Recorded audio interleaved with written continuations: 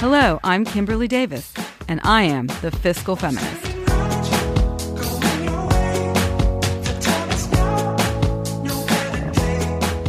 Hi, I'm Kimberly Davis, and I'm the Fiscal Feminist. Welcome to a very special edition of my podcast, because today I am going to be interviewing my new husband, Mark Powell, and we are going to be discussing how he feels about the Fiscal Feminist and various things that I write about as my significant other. So, welcome, Mark. Thank you very much. Pleasure to be here. Thank you for coming today. As you can hear, Mark is English, so he's actually not making that up. That really is his accent. He's not trying to be funny or anything, although... It's actually the best fake English accent I can do. He might try to be funny later, so I'm already asking for apologies on that one. Anyway, thank you for coming today. And before we get started, happy birthday. It is your birthday today. And thank you very much. I appreciate that you were willing to come here today to do this on your birthday.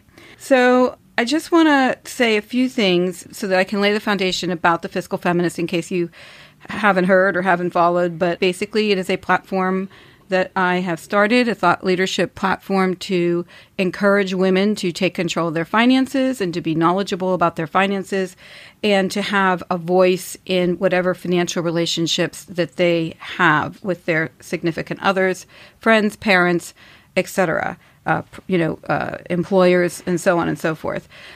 As I mentioned, Mark and I got married on August 7th, so a little over a month ago. And we had to make some changes because of COVID, but we did, and we had a great wedding, and it was fantastic, and my daughters attended, and we all had just a great family time. So I thought it would be really interesting to bring Mark in today, and for him to, and we haven't rehearsed any of this, so some of this stuff I'll be hearing for the first time myself, but to, really get his uncut version of his thoughts on all the stuff that, I write about, and also negotiating our prenuptial agreement and so on and so forth. But before we get into all of that, Mark, tell us a little bit about yourself. You're from England. We know that. So tell us where you're from, when you came here, and what you do and all that stuff. Well, thank you, Kim. So, yes, I'm from England, and I moved to America in 1987.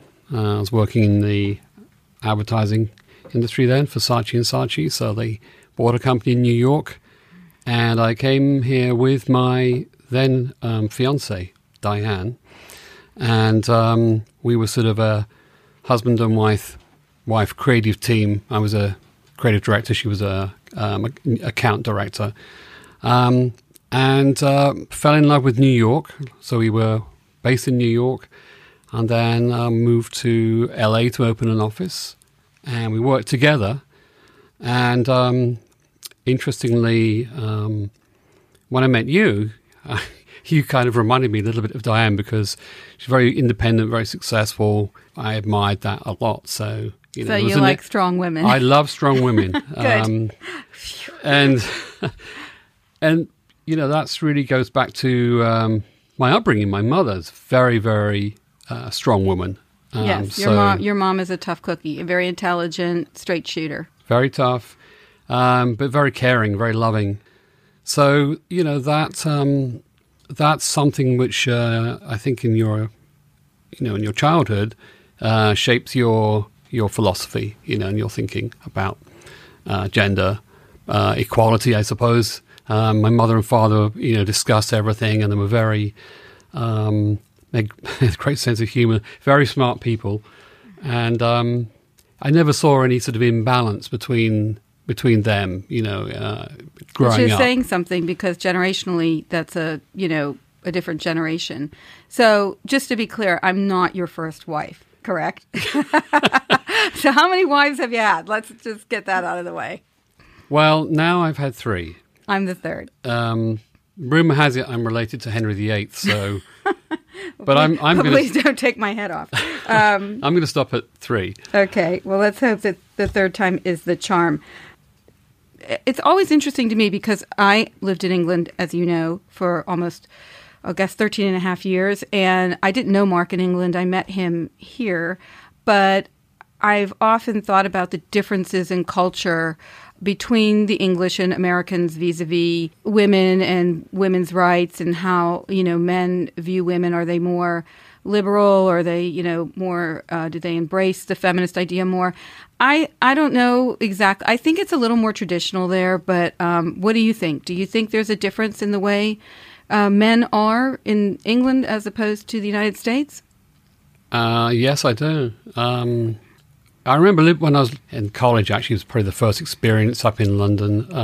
At Central St. Martin's, we had international students, and the Americans always, both the men and the women, loud, excuse me? Fun. No, but, the Brits are kind of quiet, unless they've been down the pub.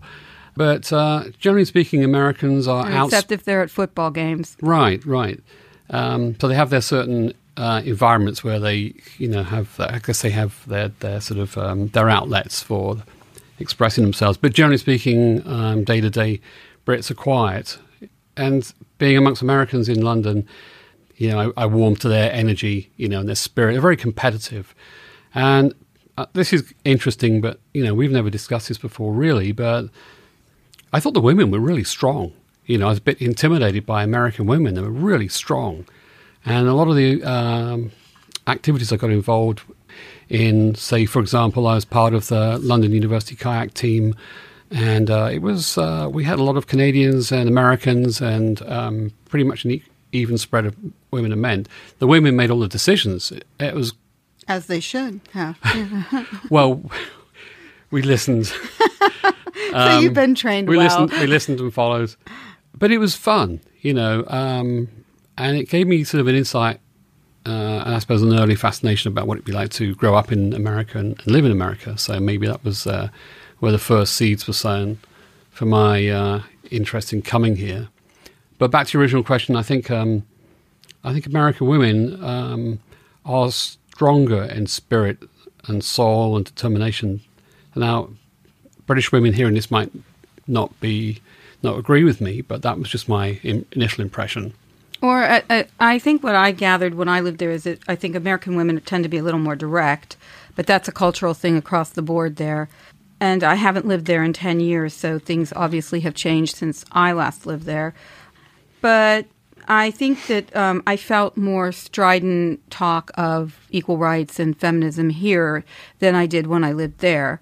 Although I knew many successful women there. So, it may all come down to cultural expression.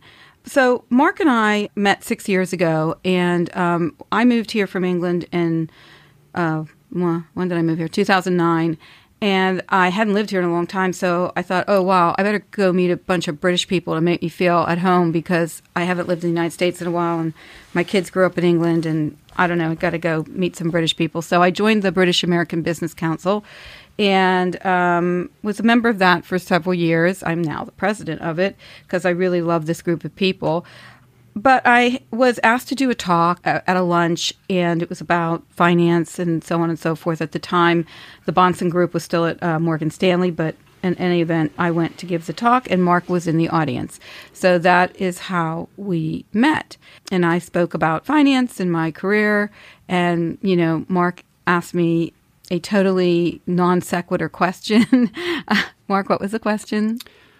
Well, before I get to the question, I just want to say that the first time I met you was on my fridge. That's weird, but okay. So I too moved to, I joined the BABC, and they had this mentor lunch with Kimberly Davis, and with the email mailer that they sent out, there was a picture of Kim, and there was just something in her expression that in the photograph that fascinated me. So I went along to hear about her life because it said, she lived and worked in England, and there's a brief overview of her career, and I thought that would be really a fascinating thing to do at lunchtime.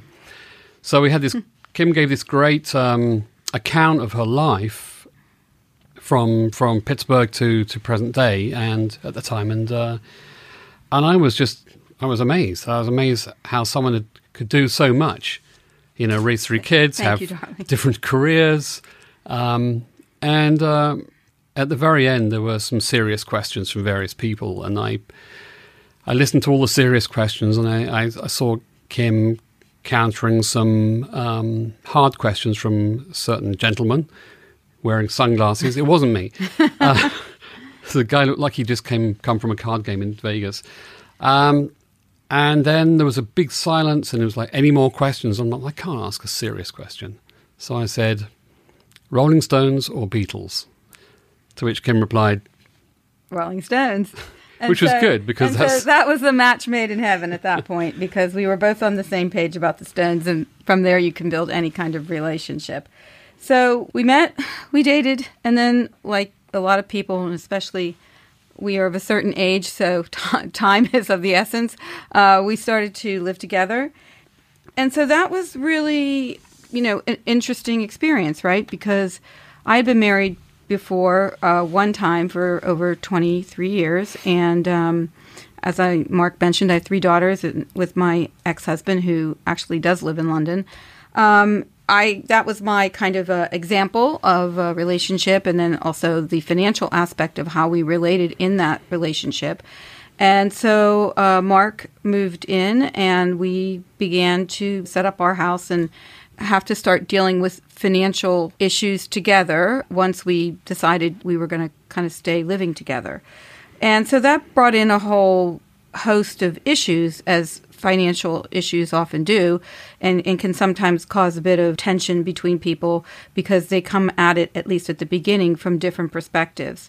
So it's been an interesting ride, and we've had a lot of discussions, and we've had a lot of ups and downs financially. So I was still digging myself out of the Armageddon that was my divorce, and Mark was in transition with his career. So when we met, we were both in a lot of transition, which I think in many ways opened the opportunity for us to have conversation, because nothing was like set in stone. So that was actually a good thing, even though when we went through it, it was kind of not that fun. But we did have each other, and somehow we, managed to have fun in spite of the situation.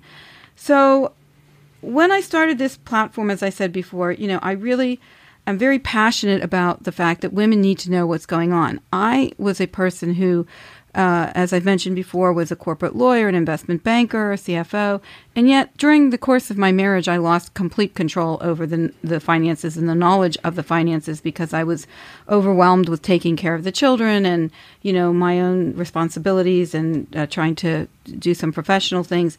And so I really didn't know what was going on. And then, when we finally did decide to dissolve the marriage, I wasn't aware of a lot of things that were detrimental to me, and that was my fault. So I don't think it's, we can all hide behind our responsibilities and say, I don't have time to do this, I don't have time to do this. But in the end, it will really come back and bite you, and you will be unhappy that you didn't know what was going on. And it doesn't have to be confrontational. There's nothing Machiavellian about this. This is just having knowledge. So I'm really strident about this. I've written a lot of things that are pretty straightforward about women taking control. I really feel passionately about gender equity, not only in the workplace, but in the home. And I have some pretty solid feelings about that. So I know that you have mentioned that you were married before, quite young, to Diane, and then you married Jill, and you've had another relationship after that.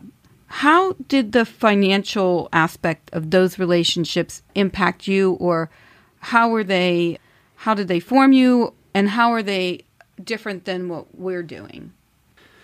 That's a lot of questions, so they're all good. You can pick which one. They're all good questions. Obviously, I was a lot younger when I got married the first time. And mixing that in with coming to America, there's a lot going on. But one thing that Diane and I both had when we met, we were both sort of on sort of an equal footing, so financially and with our assets. So Diane wanted to keep her finances separate to me, and I was fine with that as well. And so we were very compatible on the financial side. We never had an argument about money. And we split all of our costs 50-50, and it just worked fine. And so Diane was aware of the intricacies of the financial situation of your lives. Yeah, and she was very informed, and she had was more responsible financially than me, and I was more of an adventurer adventurous soul back then. I think I still am, but you are, darling. You're very adventurous. But money wasn't necessarily part of the adventure or the purpose or the goal. It was always by default I would get paid well for doing great creative work. So, but it wasn't a point of contention in your relationship. Never a point of contention. So then let's move on to Jillian, because I think that was a different kind of relationship. Completely different. So she was you were the breadwinner for the most part? Yes. And was she aware of the finances or not aware? Well, it's a strange dichotomy. She was aware of accounting and being organized. So when we got married, she actually did all of the bookkeeping. She paid the bills. She paid the bills. She kept the ledger. Right. And we had a joint bank. We had a joint bank account. So you commingled all your funds. Commingled everything, so she was very organized, and I was happy. In terms of a partnership, I knew she was better at that than me, and was more interested in it. It was something she did with a passion. And I just got on with, my career at the time, working for B&W and doing the best creative work I could do. And I got paid well. And Jill looked after the finances. She looked after the money.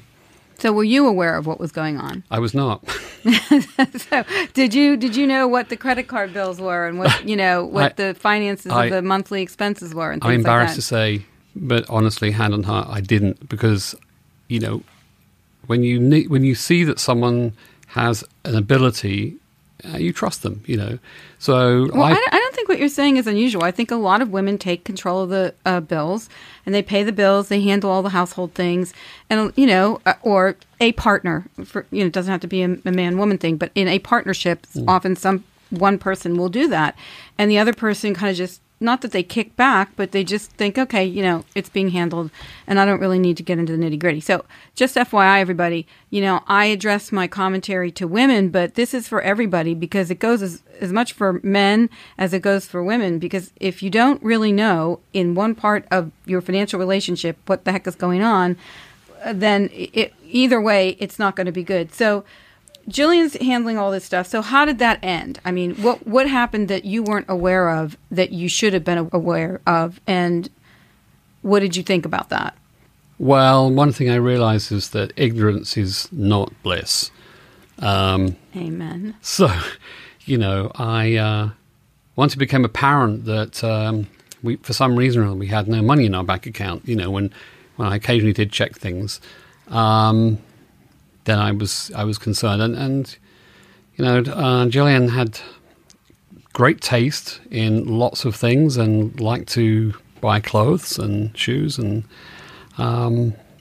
we were essentially living beyond the means of my salary, what it could provide. So we were paid all our bills on time, and she did that. But did you guys ever discuss it, or you never brought it up? It just kind of was floating around in the background. Again, my bad. I just didn't go there. I was really, I think in many relationships, people do not discuss this. It was uncomfortable, I think, and that's why, I always try to avoid conflict, personal conflict, confrontations. I'm not a confrontational person. So you associated talking about finances with it being confrontational? Yeah, I would sort of think, it just seems like she has this under control. She's got everything on lockdown. All the bills are being paid. And a beautiful shoe collection. Great shoe. Well, Jillian always looked absolutely amazing. So Mel DeMarcus would have been proud of Jill's shoe collection. So while you were doing that, I was married to my ex-husband, Michael, and we were living in New York for a very long time, and then we moved to London. And,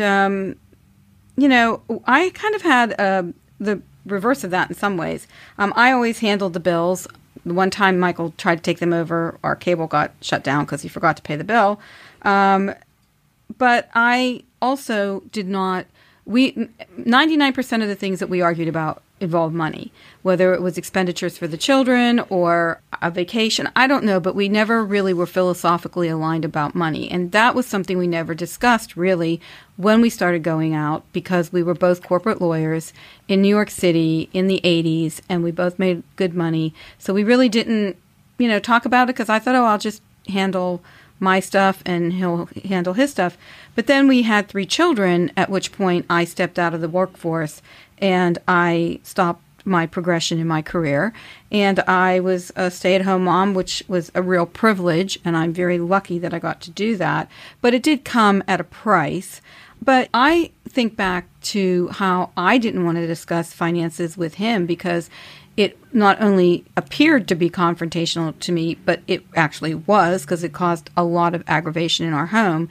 And, I was like, I would go buy things and I would like come in and hide them under the bed because I didn't want Michael to know. And I look back on that now in retrospect and think how ridiculous. If he and I actually had sat down and we had created a budget and we had discussed this openly, instead of kind of skirting around the issue all the time, we probably would have gotten along a lot better. I'm not saying we'd still be together, but I think we would have had less arguing. I think maybe getting older, you become more sanguine about it, but what I'm trying to do is tell people who are young as well, this is something that if you can become comfortable with it right away, it's going to really enhance your relationship. So when you and I met, we were kind of struggling along and we were, we were keeping a roof over our heads, doing what we needed to do.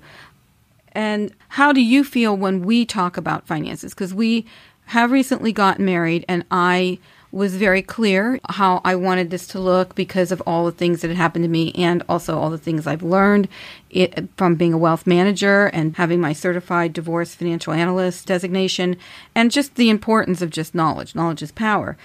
We've talked a lot about that I wanted to have a cohabitation agreement, which we have, which morphed into a prenuptial agreement.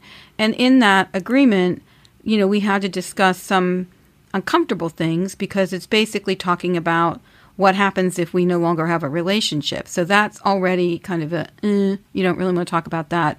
But you kind of have to, because if you don't, when you are finally falling apart, if you haven't decided things when you were in love with each other and happy, then you're really going to have a hard time of it. At least that's the theory. So I say this and people probably read it and say, yeah. But in reality, this is not an easy thing to do, Fiscal Feminist. So, it sounds good on paper, but in reality, nobody really wants to do that. I don't think you've had a prenup in any of or cohabitation agreement in any of your other relationships. No. And I know that you did live with somebody for a very long time who wasn't your third wife, but someone long-term relationship. Long-term relationship. So how did you feel when I said that this was like non-negotiable? If I didn't have it, I wasn't going to get married or live together or do any of that stuff. How did you feel about that when I said it? Honestly, when I first said it, what were your thoughts? Well, I think it wasn't a surprise because of what we've been talking about all along, and also knowing a couple of things. One, what you've gone through, how your divorce, if you like, and the aftermath, how that shaped your thinking and gave you a new awareness. So, we've had many conversations over the years. So when it came to, right, we're going to do this, we're going to get married, it's going to be legal. And it was, I suppose there was that unromantic element. Now we have to sign some legal documents. And we talked about it, there was a day or two where I felt, does this mean she doesn't really trust me?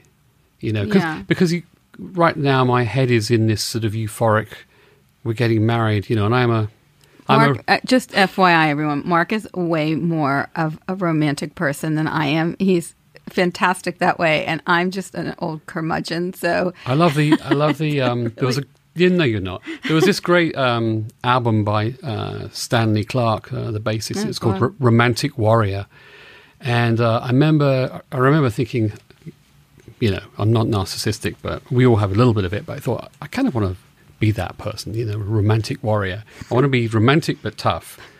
If that makes any sense, right? No, it does. So when the we were in a time crunch too. Because we had to sign this document, we had to get it reviewed.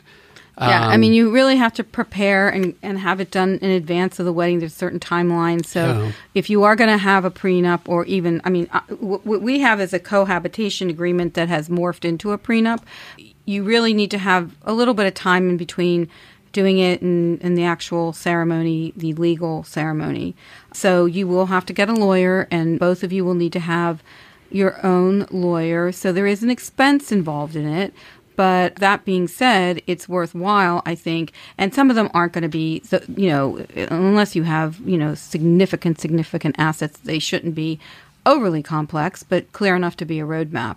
But we did have one day where I could tell, Mark was not in a good mood, and he was kind of not being particularly friendly. Not unfriendly, but he was a little standoffish, and I said, Well, distant, I think. Yeah, distant would be the word. And I was like, so... I locked myself in a room. No, you just were barely talking to me. And I was just like, what's going on, And, one of the first lawyer he had spoken with was much more confrontational, and he felt the way the prenup was written was really not good, and so towards Mark.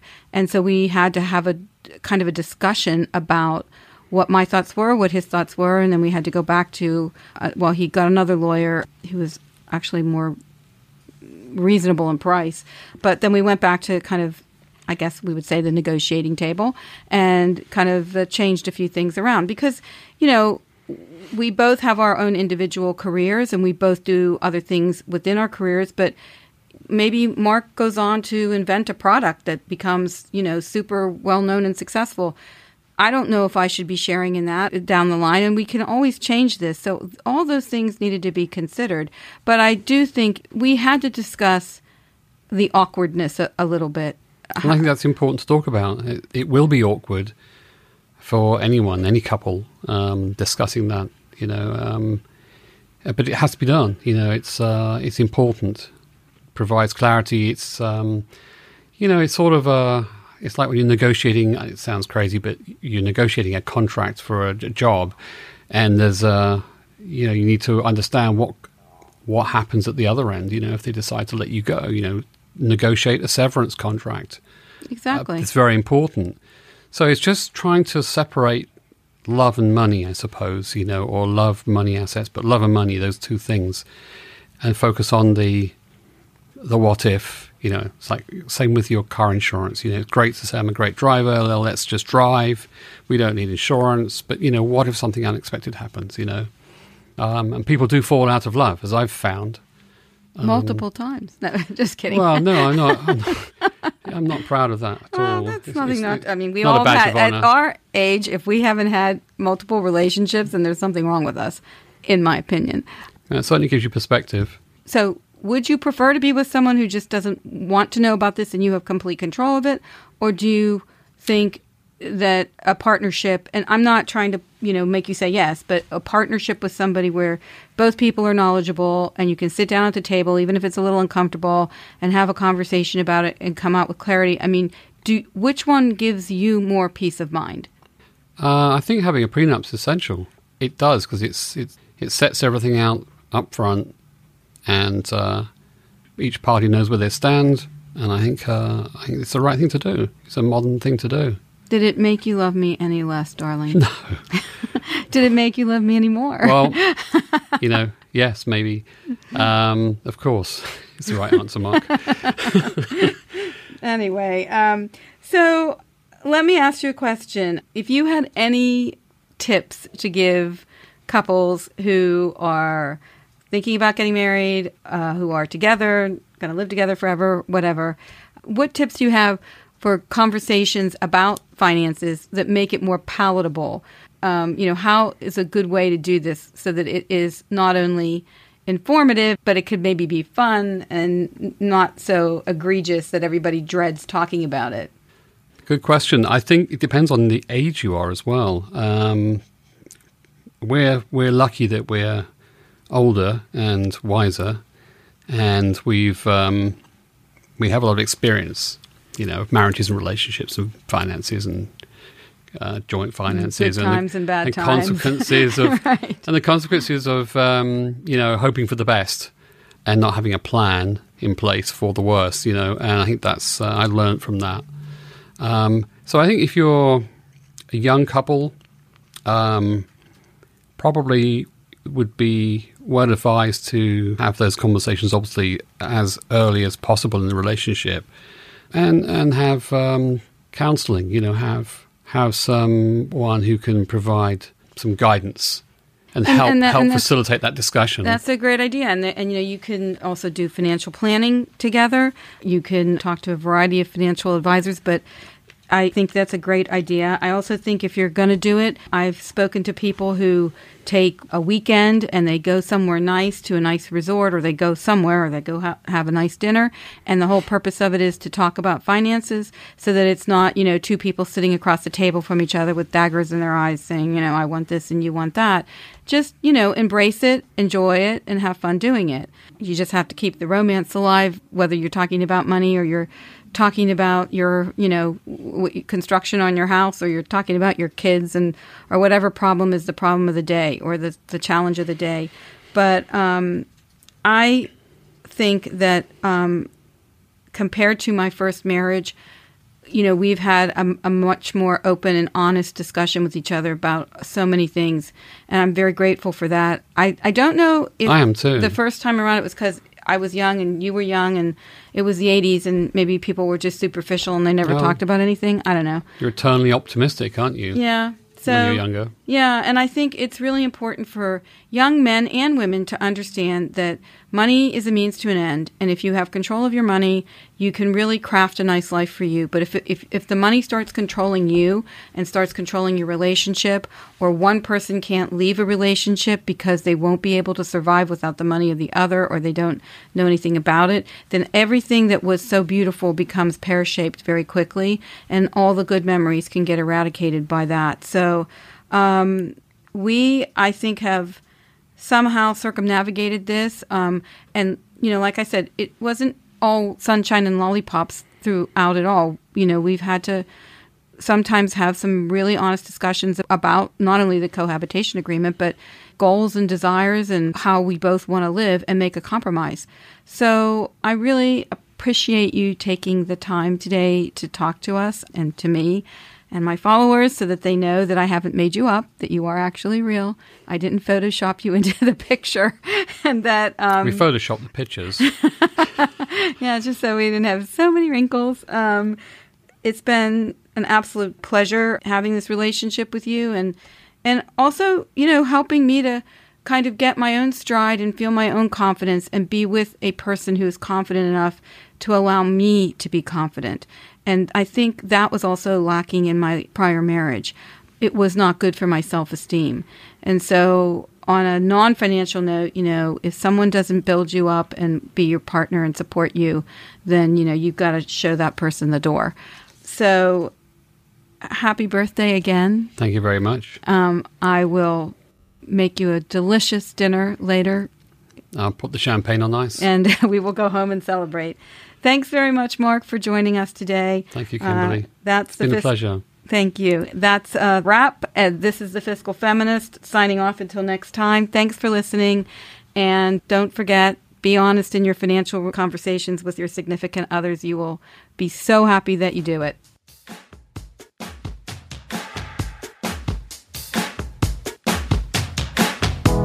The Bonson Group is registered with Hightower Securities, LLC, member FINRA and SIPC, and with Hightower Advisors, LLC, a registered investment advisor with the SEC. Securities are offered through Hightower Securities, LLC. Advisory services are offered through Hightower Advisors, LLC. This is not an offer to buy or sell securities. No investment process is free of risk, and there is no guarantee that the investment process or the investment opportunities referenced herein will be profitable. Past performance is not indicative of current or future performance and is not a guarantee. The investment opportunities referenced herein may not be suitable for all investors. All data and information referenced herein are from sources believed to be reliable. Any opinions, news, research, analysis, prices, or other information contained in this research is provided as general market commentary. It does not constitute investment advice. The team and Hightower shall not in any way be liable for claims and make no expressed or implied representations or warranties as to the accuracy or completeness of the data and other information, or for statements or errors contained in or omissions from the obtained data and information referenced herein. The data and information are provided as of the date referenced. Such data and information are subject to change without notice. This podcast was created for informational purposes only. The opinions expressed are solely those of the team and do not represent those of Hightower Advisors, LLC, or any of its affiliates. Hightower Advisors do not provide tax or legal advice. This material was not intended or written to be used or presented to any entity as tax advice or tax information. Tax laws vary based on the client's individual circumstances and can change at any time without notice. Clients are urged to consult their tax or legal advisor before establishing a retirement plan. Ignorance is not bliss. As women, burying our heads in the sand when it comes to our money has dire consequences. But yet, so many of us have employed this detrimental strategy. After over 2 decades of experience, I've discovered that women face a twofold crisis of competence and confidence regarding how they approach and handle finances. It's time to close that gap. I wrote The Fiscal Feminist, a financial wake-up call for women, to teach women how to take charge of their money and control their financial destinies.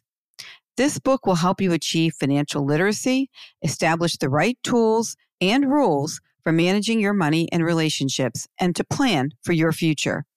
It's time to gain and maintain financial wellness on your own terms. Head to fiscalfeminist.com to order your copy today.